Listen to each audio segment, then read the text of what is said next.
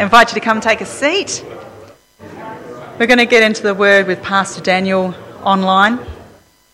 But just to know, if you need a Bible, you know he says that if you'd like to turn to your Bibles and you're sitting there going, oh, I forgot mine. Most of us have it on our phones nowadays, but it's always good to blow the dust off the physical Bible. There are plenty out in the foyer and you're more than welcome to take them, use them or pass them on. So if I see anyone dashing out, you're in the same boat as me. Didn't bring my Bible today. We're going to get into the Word. Before we do that, I will pray just in case Daniel hasn't prayed, and we're going to open our hearts to our learning. Let's pray. Lord God, Heavenly Father, we are just so thankful that we get to come into your Word as community, as a body of people, as a family. Lord God, may we just leave what's ever on our hearts and our minds and what's happening in life, we're leaving it at the door today, God. As we come into your Word and take it in and learn more of you and of us in you. In your name we pray. Amen. I will now digitally hand it over to Pastor Daniel.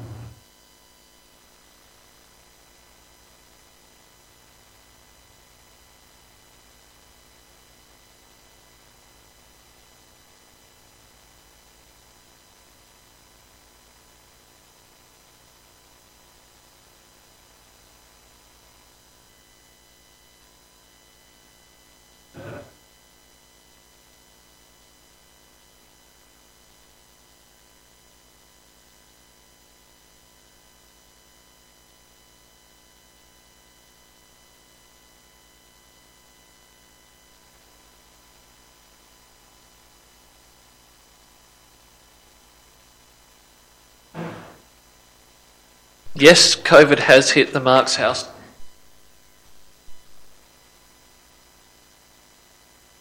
Well, hello everyone, and welcome back to my shed. As you've probably heard, yes, COVID has hit the Marks household this week, so this is how the sermon's coming to you today, but it's good to still be able to share God's word with you in this way. So before we do that, let's pray. Heavenly Father, we just pray that you will bless this time, that your word will be proclaimed, that your Spirit will plant it deep in our hearts. We thank you for this time in which we live, where just because I'm not able to be at the church in person, I'm still able to share your word faithfully, and we just pray that your word will be proclaimed faithfully today. We pray that you will help us to take to heart the warning and the encouragement that Paul has for us today. We pray this in Jesus' name. Amen. We're going to be reading today from the book of 1 Corinthians, starting at chapter 10, verses 1 to 22, for anyone who wants to follow along in their own Bibles. For I do not want you to be ignorant of the fact, brothers and sisters, that our ancestors were all under the cloud, and that they all passed through the sea. They were all baptized into Moses in the cloud and in the sea. They all ate the same spiritual food and drank the same spiritual drink, for they drank from the spiritual rock that accompanied them, and that rock was Christ. Nevertheless, God was not pleased with most of them. Their bodies were scattered in the wilderness. Now these things occurred as examples to keep us from setting our hearts on evil things as they did. Do not be idolaters as some of them were. As it is written, the people sat down to eat and drink and got up to indulge in revelry. We should not commit sexual immorality as some of them did. And in one day 23,000 of them died. We should not test Christ as some of them did and were killed by snakes. And do not grumble as some of them did and were killed by the destroying angel. These things happened to them as examples and were written down as warnings for us, on whom the culmination of the ages has come. So, if you think you're standing firm, be careful that you don't fall. No temptation has overtaken you except what is common to mankind, and God is faithful. He will not let you be tempted beyond what you can bear. But when you are tempted, he will also provide a way out so that you can endure it. Therefore, my dear friends, flee from idolatry. I speak to sensible people. Judge for yourselves what I say. Is not the cup of thanksgiving for which we give thanks a participation in the blood of Christ? And is not the bread that we break a participation in the body of Christ? Because there is one loaf, we who are many are one body, for we all share the one loaf. Consider the people of Israel. Do not those who eat the sacrifices participate in the altar?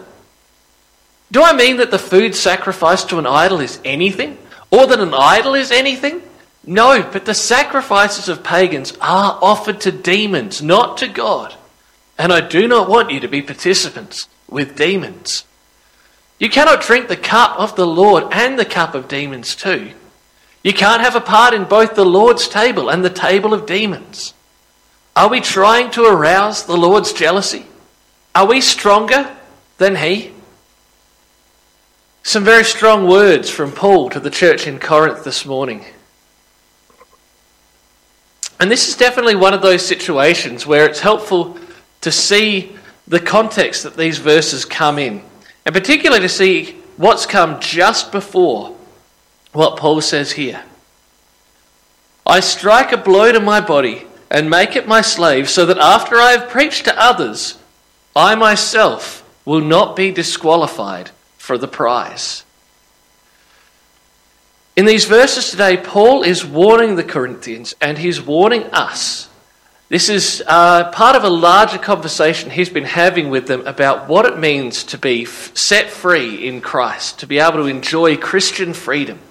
And he's warning them and us against a misunderstanding of freedom that can lead people away from God.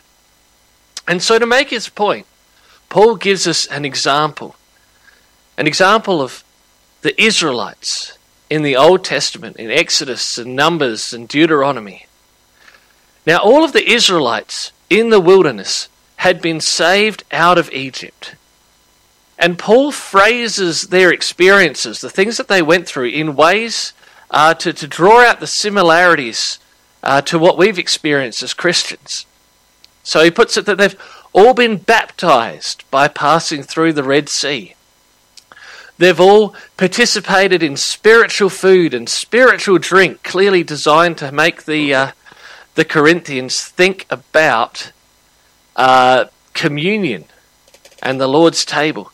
They're drunk from the rock, the water that came from the rock, which brings to mind, Jesus saying that He is the living water that we can come and we can drink. So God had rescued the Israelite people out of their slavery in Egypt, and He was bringing them to the promised land.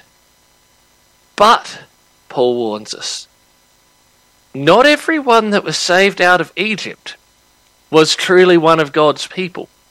God was not pleased with many of them, for many of their hearts were far away from Him. They worshipped idols when they bowed down to the golden calf. They committed sexual immorality, and they grumbled, which you might think, that seems a bit lesser than some of the other things that Paul's just been talking about. But when we read those passages in the Old Testament, we're seeing more than just people complaining about, they're not being happy, but they're committing rebellion against God and against Moses, they're rising up against the leader that God has set in place. So it's a bit more than just that they were having a bit of a whinge.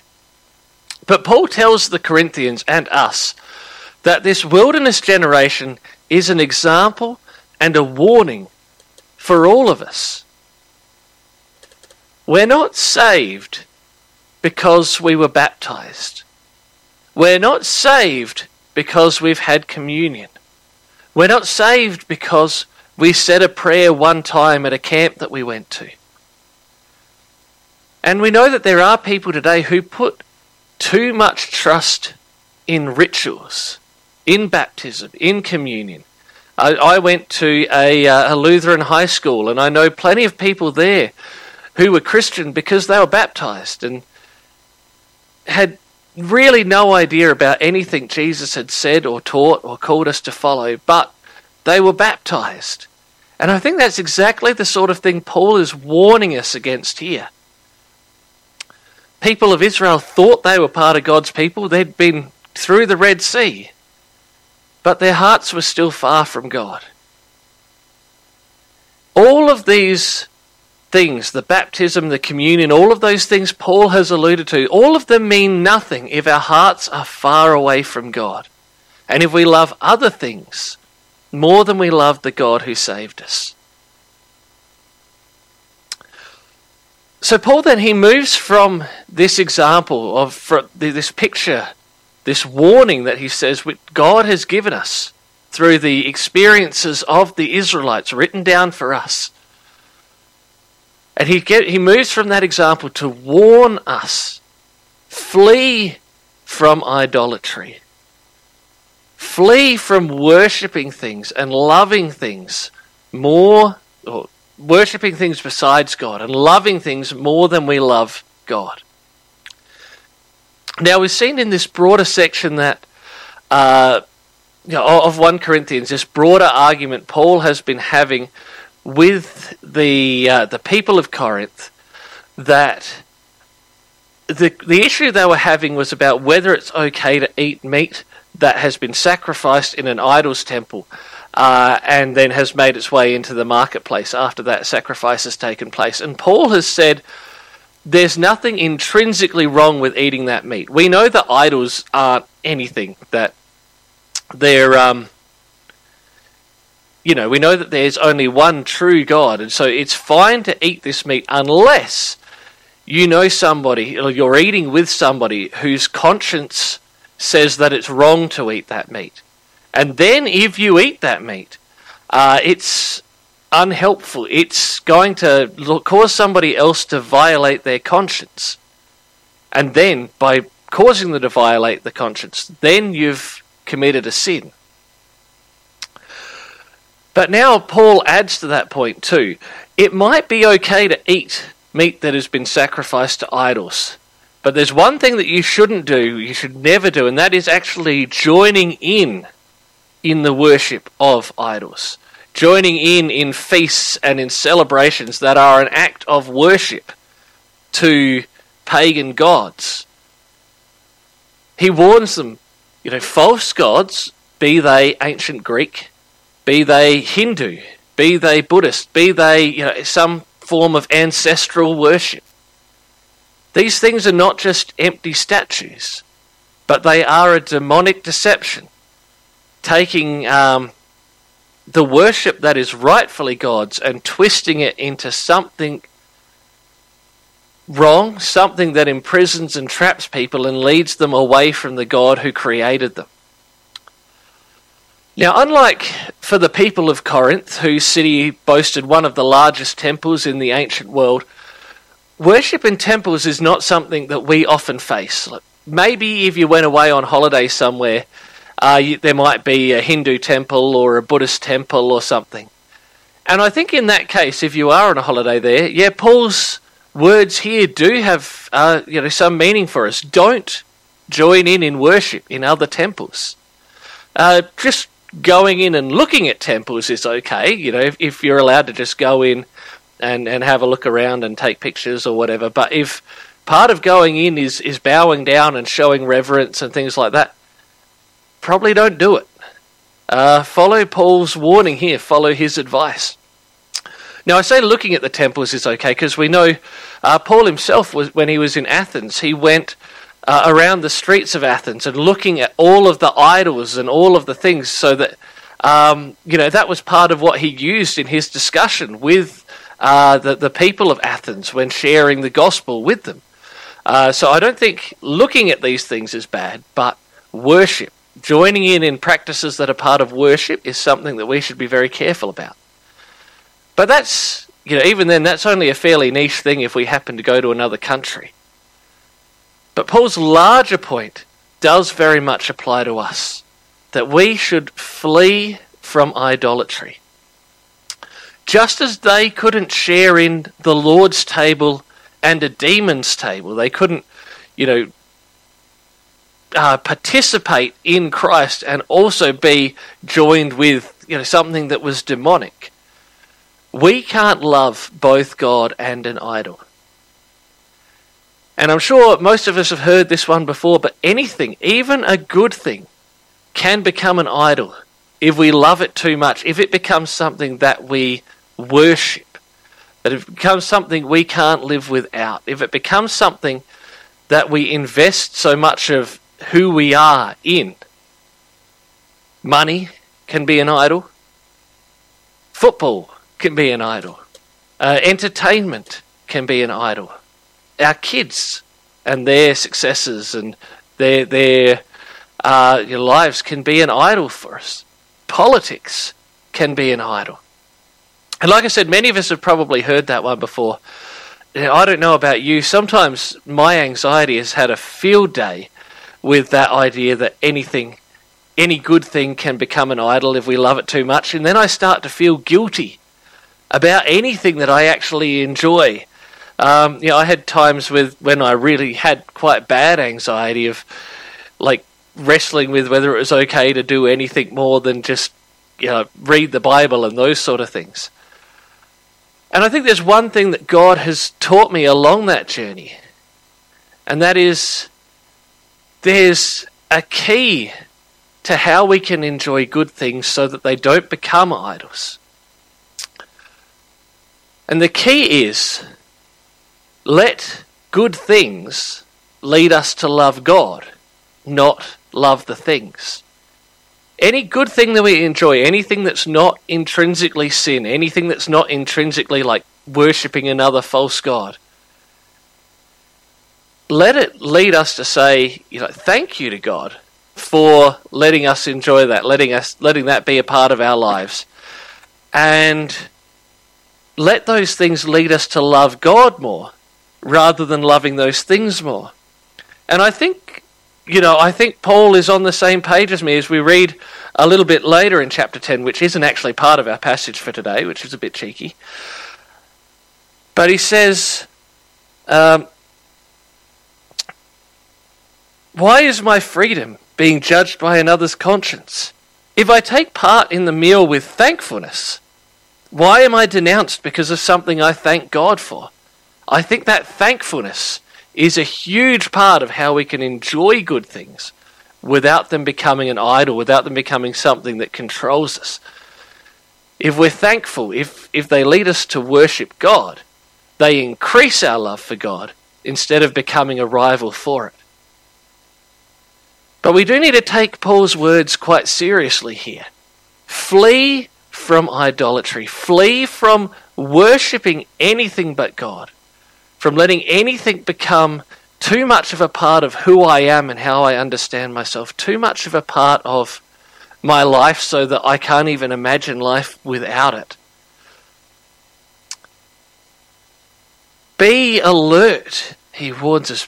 If you think you're standing well, just be careful, be alert that you don't fall.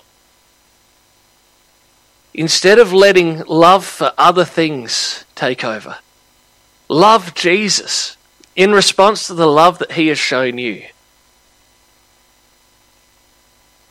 We know that we're saved. We are able to be saved only because somebody was able to be good enough for us. We weren't able to be good enough by ourselves. Our only hope was that someone would pay the price for our sins. That they would, the cost for our sins, which was death and separation from God. That, of course, is what Jesus has done for us. Our sins are paid for. What Jesus has done on the cross is enough to pay for the sins of everyone. But people need to receive it in faith. Our sins can't be forgiven if we don't turn from them, if we don't repent of them. Our relationship with God can't be restored if we don't believe in the one that he has sent and have relationship with him. So Paul's point throughout this whole section, both with the appeal to the Old Testament times and what he warns the Corinthian church about, is don't let our freedom in Christ become a snare. Our freedom does not extend to sin. Our freedom does not extend to idolatry. If we love things, if we love these things more than we love God, that points to there being something very, very wrong in our lives. Our freedom doesn't extend to sin. But you might say, I sin sometimes. I sin more often than I should. Does that mean I'm not saved? Does that mean that I will be one of those ones that will fall, like Paul is warning us? Now, it's worth taking Paul's warning quite carefully here, to look over our lives that we don't fall, as Paul commands us, that we watch our lives carefully, that we be alert and on guard. But the issue that Paul is particularly warning us against here is not that we sin sometimes. The issue is unrepentance in that sin, in thinking that Christian freedom extends to sin, having an attitude of, Jesus died for my sins, therefore I can sin as much as I like. That's the trap he's warning us about. Jesus loved us so much that he gave his life for us, that he who was without sin became sin for us. We know that Jesus does not like sin, that it's rebellion against him. If we respond to the love that he has shown us by living in ways that defy Jesus, not caring at all what he thinks, it shows we love sin, not Jesus. But we do need to balance that against the important truth. We will all sin. We will all sometimes fall short. And the good news is that when we repent, he is faithful and true. And the great news that Paul gives us in these verses, this great encouragement, God is faithful. He won't let us be tempted beyond what we can bear. And when we are tempted, he will help us if we let him. Paul tells us whenever we're tempted, God will give us a way out. There is no temptation that exists that we can't beat with God at our side. So when you're tempted, bring it to God. Ask him to help you to see the way out of that sin. Ask him to show you how you can stand firm. And when you do fail, when you do give in to that temptation, don't be afraid. Don't be proud of your sin. But don't feel like you've thrown away the kingdom. Instead, bring it to him. Ask him to forgive you and know that he has promised that he will. Let's flee from idolatry. Let's be careful. Let's bring the things that we struggle with to God. Let's remember his incredible love for us and live lives that show our love for him in return. Let's pray. Father, we thank you for these words from Paul. We thank you, even though they're strong words and stern words of warning. Thank you for that reminder that we shouldn't put our trust in the fact that we were baptized one time, that we had communion one time, that we prayed a prayer one time. Our hope lies in the fact that Jesus has died in our place, that we are in Christ, putting our trust in him each and every day. Lord, help us to see anywhere in our lives where we do love things too much. Any things in our lives that are in danger of becoming an idol or are already an idol. Help us to see those things. Help us to enjoy good things in our lives that in a way that leads us to love you more, not to love them in place of you. And help us when we're tempted, when we are struggling, to bring our temptation to you, trusting in your promise that Paul has given us here, And when we do fail, let us not be like the hard-hearted Israelites who were unrepentant in their sin. But let us come to you asking for forgiveness, trusting your promise that you'll give it to us. We pray this in Jesus' name. Amen. Much love to you all, and I hope to be able to see you all in person soon. God bless.